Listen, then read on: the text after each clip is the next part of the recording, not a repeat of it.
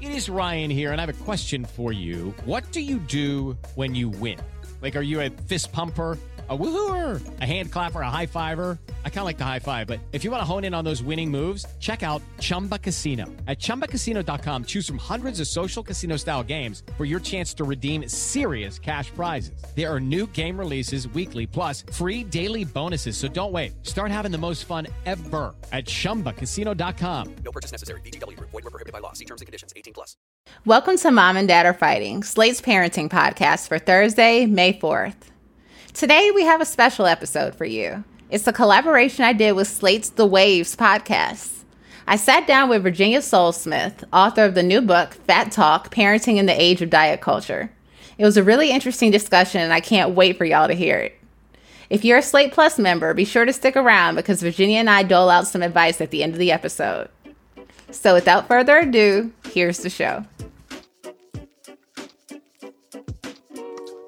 Welcome to The Waves, Slate's podcast about gender, feminism, and important conversations. Every episode, you get a new pair of feminists to talk about the thing we can't get off our minds. And today, you've got me, Jamilah Lemieux, a writer and co-host of Mom and Dad Are Fighting, Slate's parenting podcast. Later in the show, I'll be joined by author Virginia Sole-Smith. Today, we're going to be having a very important conversation about a very important topic, diet culture. As an elder millennial, I grew up in an era where thin was not just in, it was everything.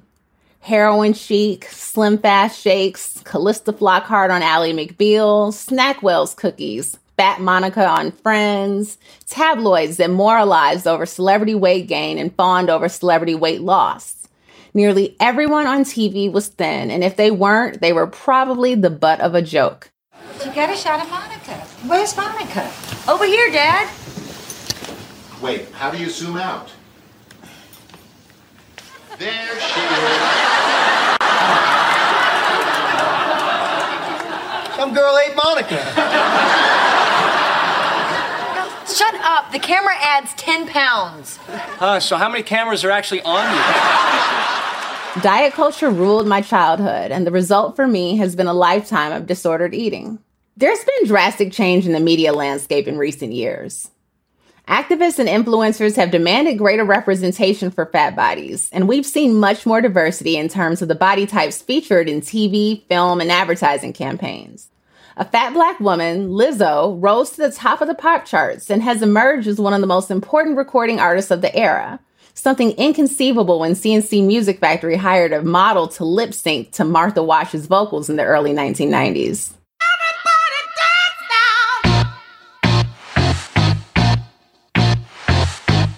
Wash had hits like Everybody Dance Now and was erased from public knowledge as thin women fake sang her songs on TV. Writers like Deshaun Harrison and Sabrina Strings have published important work about anti-fat bias in all areas of life, including healthcare, where it can be deadly. In some ways, it feels like things are changing, but there is still a long way to go in terms of fat acceptance in our society. On a personal level, I'm balancing my own disordered eating and body image issues while attempting to raise a child with a healthier relationship to herself, her size, and food than I've had. I was intrigued when I was first introduced to the work of today's guests. Virginia Sole-Smith is a widely published journalist that interrogates diet culture and the hatred of fat and fat people that dominates our culture. Her new book, Fat Talk, Parenting in the Age of Diet Culture, helps parents navigate their own body issues while empowering their children to do battle with the fat phobia and fat shaming that is so pervasive in our culture, including among the doctors whom we look to for care. Fat Talk is paradigm shifting. It will challenge so much of what you think you know about weight and health and force you to reckon with the fat shamer within. We're going to take a quick break, and Virginia will join us when we come back.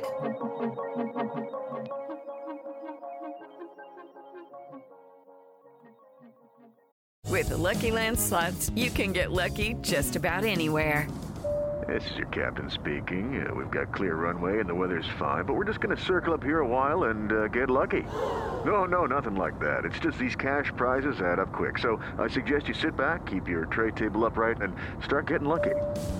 Play for free at LuckyLandSlots.com. Are you feeling lucky? No purchase necessary. Void where prohibited by law. 18+ terms and conditions apply. See website for details. all over the country. We need to improve reading in Wisconsin. Schools are changing the way they teach reading. I'm calling for a renewed focus on literacy. We have gotten this wrong in New York and all across the nation. And it's happening because of a podcast. I think your podcast has changed my life. And I'm going to share this podcast with everyone I meet. Sold a Story investigates how teaching kids to read went wrong. New episodes of Sold a Story are available now. Hey Waves listeners, if you're loving the show and want to hear more, subscribe to our feed. New episodes come out every Thursday morning. While you're there, check out other episodes too, like last week's about finding friends in middle age. Also, make sure you check out my show, Mom and Dad Are Fighting. We also come out every Thursday and Monday, and lately we've been talking about dealing with picky eaters and feeling touched out.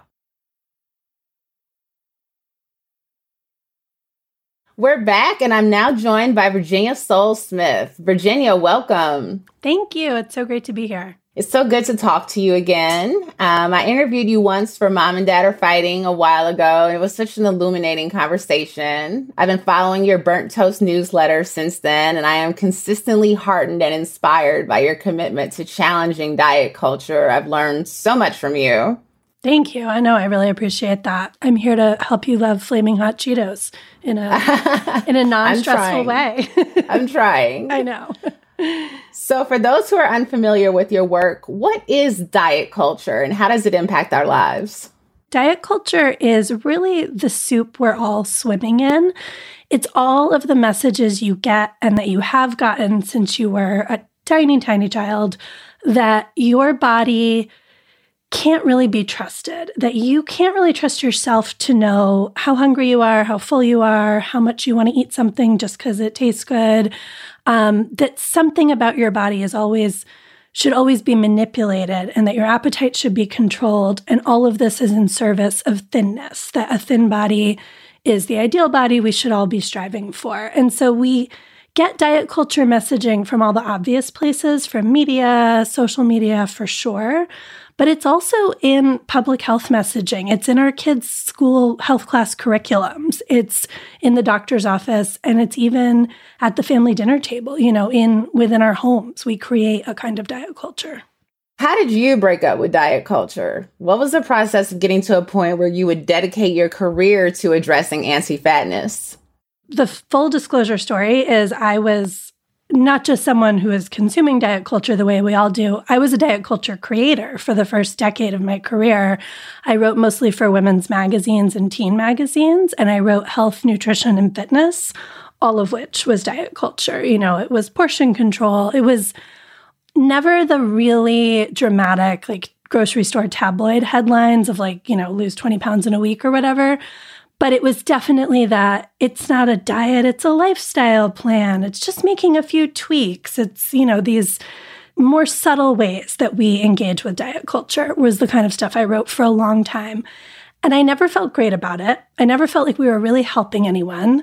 I heard from readers all the time that they were still unhappy with their bodies. I was still unhappy with my body. It was clearly not working.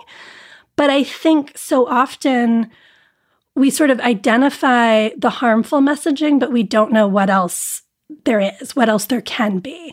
And so starting to want to explore those questions is what led me to the work I'm doing now. And in particular, becoming a parent, having my first daughter who had a really complicated first few years of life health-wise and ended up with a pediatric feeding disorder and on a feeding tube for a few years. So we were suddenly in this whole other realm of our relationship with food as a family. It meant something very different to us. And I think being pushed outside that paradigm and having to sort of figure out a new way to make food safe for her helped me realize how much I wasn't allowing it to be safe for myself. And so that was a sort of an initial motivation.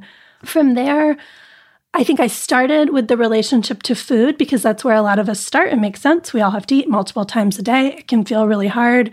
But as I got deeper into thinking about this, I realized anti-fat bias is what's underneath diet culture. All of those messages we get about how we're supposed to be eating and moving our bodies, how our kids should be eating and moving their bodies, how we as parents need to be responsible for raising kids who are, quote, healthy eaters. All of that is in service of thinness. And so understanding how much the anti-fat bias underpins all of this is really where we need to be starting the conversation. So part of the reason that we're taught to believe that it's so important that we're not fat and that we keep our children from being fat is for our health. And in your new book, Fat Talk, you argue that the relationship between larger weights and poor health has been grossly overstated. Can you talk about that and some of the myths that we've come to believe about big bodies and health? Absolutely. I mean, the first thing I'll say is if you are really concerned about health, and in particular, if you are really concerned about children's health, then eating disorder prevention should actually be your starting point when you think about weight and health, because we know that kids are at a much higher rate of risk of developing eating disorders than they are of developing type 2 diabetes. This is true for every group of kids, every socioeconomic group, every race. Like, this is across the board. Eating disorders are the pandemic we aren't actually discussing. So that's the first piece of it. But then if we sort of step back big picture, because people will say, okay, but what about diabetes? What about heart health? All of that, these are all valid concerns, right? We have seen rates of these diseases increasing over the past decades. What we don't have, though, is clear evidence showing that high body weight is what causes these conditions. That is what the research has really been overstating, and the media coverage of the research has really been distorting in the last 40 years as we've been in this, quote, war on obesity. What is more likely happening is that the groups that have high disease rates may also tend to be in larger bodies, but that doesn't mean that the body size is what causes the condition. Those are just correlating factors. And so we really need to dig deeper into what's going on that we're seeing these diseases on the rise. And often it may just be that this is, sort of like two coexisting facts about this group of people. There may be a third issue that's actually driving up body size and driving up disease, but it would be that root cause that you would want to get at that would actually improve health outcomes, not the weight itself. And so as we start to look deeper into social determinants of health, experiences of racism, experiences of chronic poverty, other forms of stigma, experiences of anti-fat bias as well, we see that all of this takes a really serious toll on people's health, on those biomarkers that contribute to the health outcomes that we're so worried about. And so all of that may be a much clearer explanation for what's going on than just what someone's point is on the body mass index.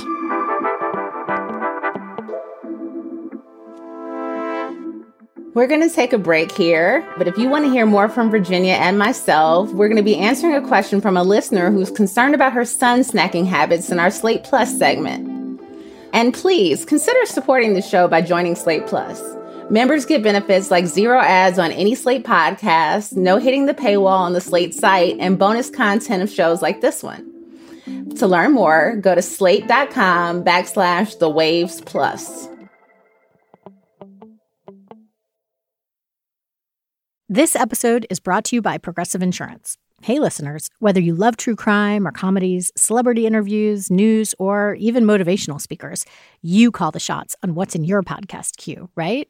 And guess what? Now you can call the shots on your auto insurance, too. Enter the Name Your Price tool from Progressive. The Name Your Price tool puts you in charge of your auto insurance by working just the way it sounds. You tell Progressive how much you want to pay for car insurance. Then they'll show you a variety of coverages that fit within your budget, giving you options. Now, that's something you'll want to press play on. It's easy to start a quote, and you'll be able to choose the best option for you fast. It's just one of the many ways you can save with Progressive Insurance. Quote today at Progressive.com to try the Name Your Price tool for yourself and join over 28 million drivers who trust Progressive. Progressive Casualty Insurance Company and Affiliates. Price and coverage match limited by state law. Welcome back to The Waves. We're talking to Virginia Sole-Smith about her incredible new book, Fat Talk, Parenting in the Age of Diet Culture. Virginia, in the book, you talk a lot about the anti-fat bias that many healthcare professionals have and what a profound impact this has on the care we receive, from young patients being ushered into eating disorders after conversations with their pediatricians about weight, to large-bodied people being viewed as quote-unquote non-compliant and uncooperative. Can you talk about how that bias shows up in healthcare?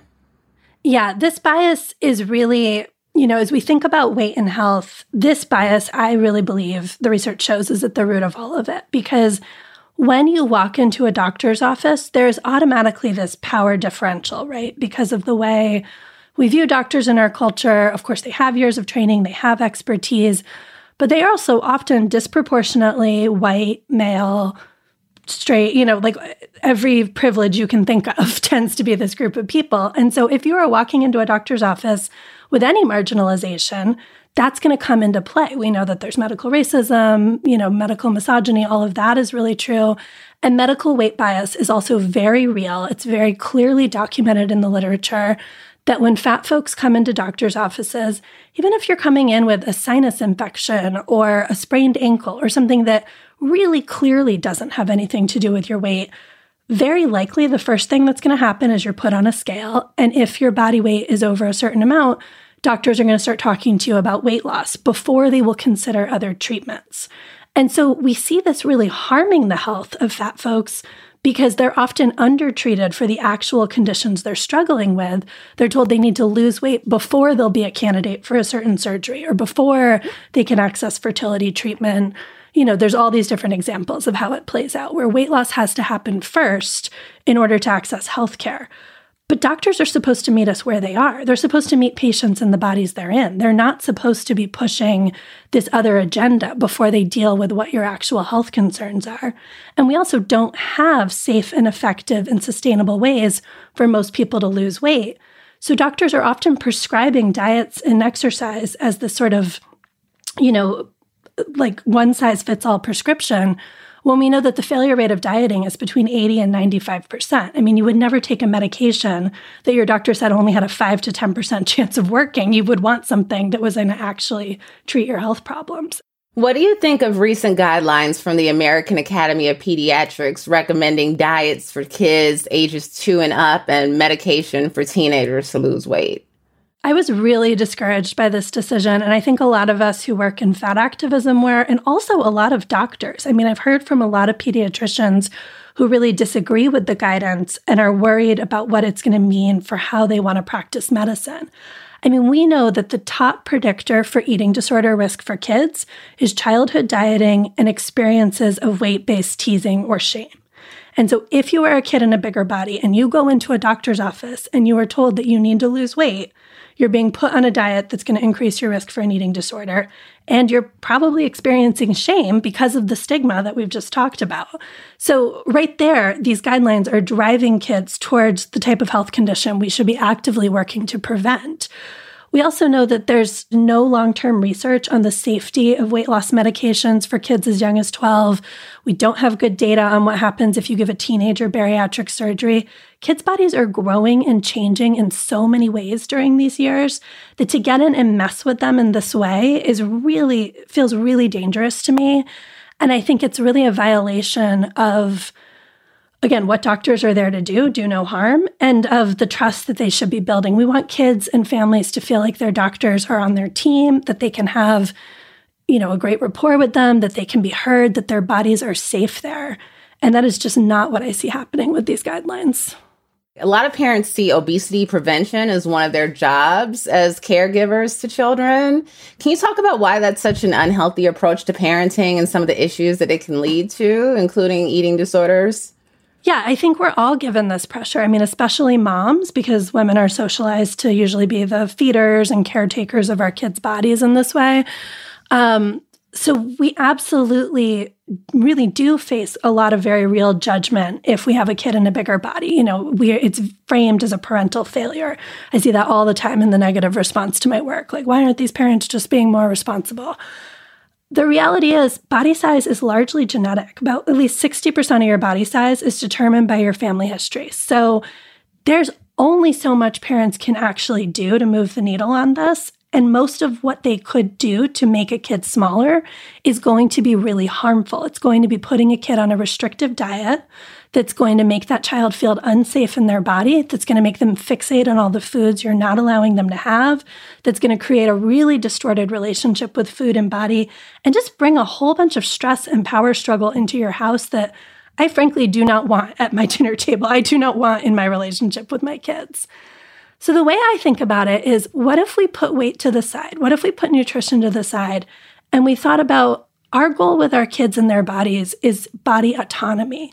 We want kids who can trust themselves, who can, feel safe in their bodies, know that their body is worthy of respect and dignity at all times, and know that none of that value is contingent on being a specific size. And if you think about how making that your goal would just change the conversation so much, it would take so much stress out of these interactions, it really opens up the options of talking to your kids about what foods they like and dislike and just keeping things very neutral, letting them say no to eating vegetables, even if you're like, it's been several days and I don't know when you last ate a vegetable. I get it. I have that stress too. But understanding that their ability to say no to you and to trust themselves and listen to their own bodies, that's actually a much more useful life skill than learning how to count calories and worrying about carbs when they're in the, 4th or 5th grade. What other tips do you have for parents to create that environment where kids are trusting themselves and trusting their bodies? I mean, it's so hard because none of us show up to parenting with this figured out. We all have our own stuff we're working through here. And look, the reality is it is easier to move through the world as a thin person. So I don't fault any parent who's thinking, I don't want my child to be bullied. I don't want them to experience what I experienced around this. I get it. That's, I think, where we're all starting. But we do have to think, in any other context, if your kid was being bullied for their clothes, you wouldn't go out and buy them whatever cool designer sweatshirt their friends were wearing. If your kid was being bullied for their gender identity, you wouldn't say, well, could you just be cisgender? Could you just be straight? We wouldn't ask kids to conform to the bully's expectations. And when we think about weight as this thing that we're supposed to control, we're saying to kids, it's your body, it's your fault. You need to change to make everyone else around you more comfortable, which I think just really runs counter to a lot of our parenting values. So thinking much more in terms of how can I work with my kid to support them in their body? How can I help them understand that, this is a real issue. We are talking about systemic oppression, but I want to raise a kid who knows that it's not their body's fault, it's the system, and that we can actually be working to change the system. We can be naming anti-fat bias when we see it in TV shows and books and movies, all that kind of thing. We can be talking together about how to navigate diet culture and giving them the tools they need to do that instead of trying to make their body into this thing that the world wants from them, because that's just a losing proposition. Speaking of our own stuff, I do want to take a moment to talk about silencing those internalized voices. Virginia, I've tried so hard to commit myself to being fat positive. And I generally feel that I have a good relationship to fat bodies that are not my own. I see big bodies as beautiful and valuable, but I am terrified of occupying one again. I used to be what you would describe as a small fat, and I've been on the other side of that for a little bit more than a decade. You've been doing this work for many years now. How often do you hear your own internalized fat phobia creeping up on you? Do you feel like you're truly on the other side of diet culture, or is this a constant negotiation that you're making? Such a good question. I do feel like I have made some major shifts for myself. In particular, writing this book really did help me. I'm sure there's still more unlearning of bias I need to do. I think we're all forever a work in progress. But it did help me face up to some of the darker corners where I didn't even realize, this bias still lives here. And I think for me, there has been quite a lot of relief in claiming the identity of small fat, which is the term we use to talk about folks who are in plus sizes, but on the lower end of that spectrum. And that's not because there's anything wrong with being on the higher end of the spectrum, but to recognize that the bigger you are, the more anti-fat bias you experience. So being able to claim my sort of place on the spectrum was actually really liberating because it helped me understand my body better and respect that this is where my body wants to be when I'm not fighting it, when I'm not dieting, when I'm eating and moving in ways that feel good. This is where I live. And so, okay, this is what it's going to be. And I do think we can often, do for our kids what we can't do for ourselves. So making a commitment not to talk negatively about my own body in front of my daughters turned out to be really cathartic for me because it meant I spent, several years realizing how often I wanted to say something negative about my body and catching myself and sort of reevaluating and looking at, what's what's going on underneath it? Is it really that I don't love my body today? Or is it that I'm stressed about work or social anxiety is kicked up or, something else going on? And so doing that work. But I also want to be really clear that there's a lot of privilege in the ability to do this work. And for a lot of us, just loving your body at home in your living room is only going to get you so far, because when you go out into the world, you are still experiencing oppression and microaggressions and all of it on a daily basis. Your body's not safe in all these other frameworks. So there is the need to do our own personal work. We deserve that. We need support for that.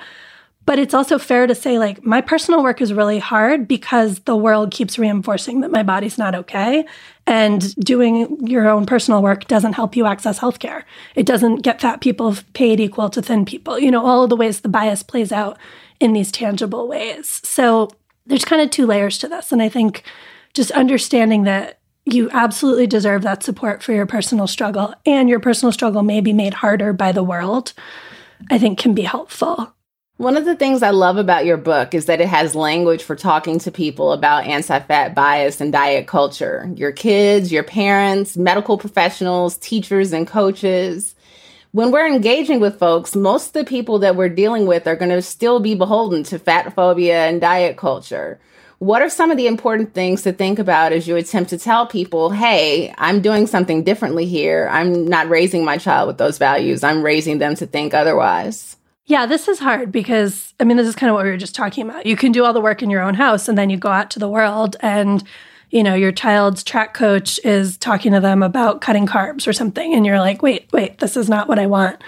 I think there's often a knee-jerk response as people start to do this work where we think, I want to keep them in this diet culture free bubble. I don't want my child exposed to anti-fat bias. And that's not the world we live in. Our kids know that's not the world we live in. So we really have to shift our thinking to be thinking, how do I support my child in these situations? And how do we work together to navigate this? Because ultimately our kids are going to have to be advocating for themselves. So it's something like sports that might look like, if your child's considering a new sport, maybe considering a new dance studio, new gymnastics studio, whatever it is, before you sign up, saying to them, hey, I'm just curious, what is your approach to eating disorder prevention in this sport? Because I know there are high rates of it in gymnastics and running, in pretty much every sport. How do you think about that? What are you doing to make sure that the uniforms are size inclusive? How large is the size range that the uniforms come in? Because this is a big reason that fat kids don't participate in more activities if they literally can't wear the jersey or be included on the team in that way. So it's doing some due diligence for yourself, but also advocacy for your community in that sense can be really useful. And then it's about having a lot of conversations with your kid. Okay, you want to do this activity. We know this is a sport with high rates of anti-fat bias where your body may not always feel safe. Let's have a plan in place. How are you going to let me know if the coach says something you're uncomfortable with? Are you comfortable pushing back to the coach if there's commentary that feels unhelpful to you? And really working with your kid to think about this. It's not we're saying, no, you can't play this. No, you can't dance, none of that. But it is saying we're going to have some guardrails around this. And for sure, if we're worried it's hard for you to eat enough to support your body, with older kids, if we're worried about you losing your period in this sport, that is not acceptable. And we will step in to protect you at that point. So I think that's sort of big picture how I think about it is where can you push for change? Probably it's going to be sort of small places, but you can be planting some seeds, getting other folks to be thinking about these issues. And then where can you be working with your kid to figure out, okay, what are you going to have to navigate and what do you need to feel safe here? One of the groups in particular I found interesting when you talked about how to communicate with them. It was parents, particularly your boomer parents. The older I get, the more I realize just how diet culture has impacted both of my parents, and their attitudes about food and diet and how they passed some of those along to me. What's it been like engaging this sort of, being on this journey that you're on and dealing with your own parents? Yeah, it's been interesting.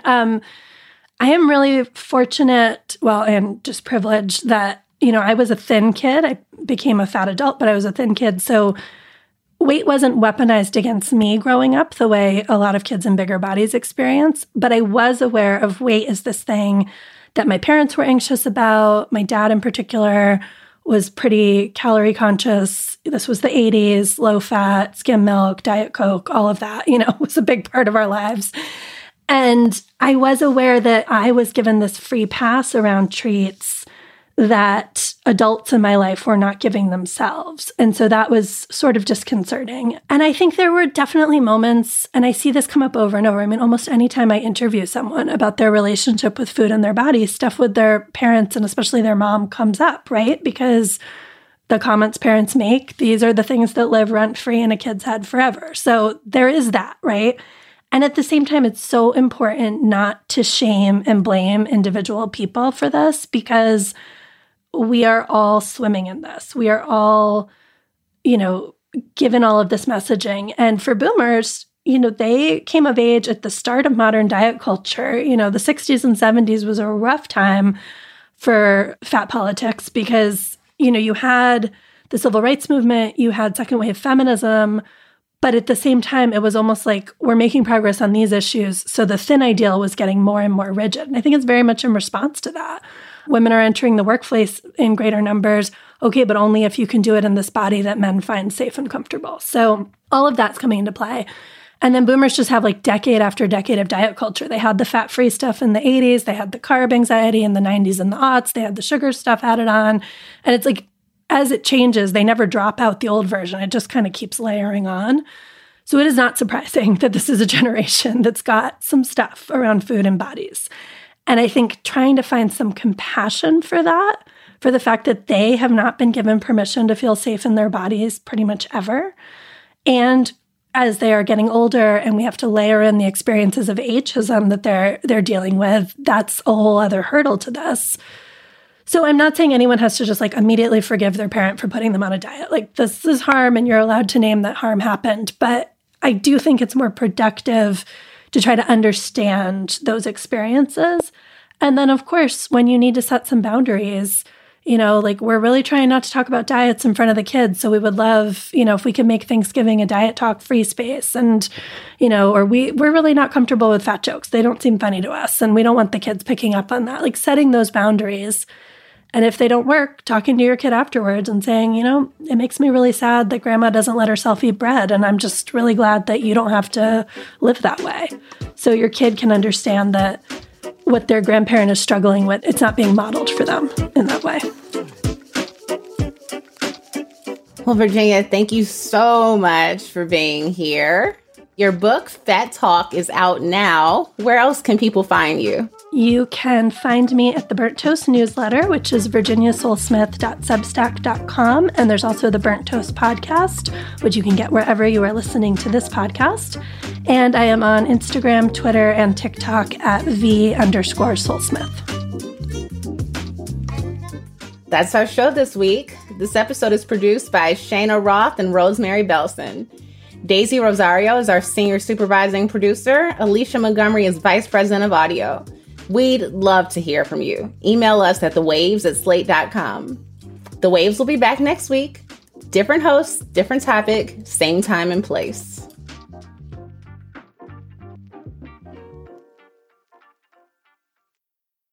Hey guys, it is Ryan. I'm not sure if you know this about me, but I'm a bit of a fun fanatic when I can. I like to work, but I like fun too. It's a thing. And now the truth is out there. I can tell you about my favorite place to have fun. Chumba Casino. They have hundreds of social casino style games to choose from with new games released each week. You can play for free anytime, anywhere. And each day brings a new chance to collect daily bonuses. So join me in the fun. Sign up now at ChumbaCasino.com. No purchase necessary. VGW Group. Void where prohibited by law. See terms and conditions. 18+.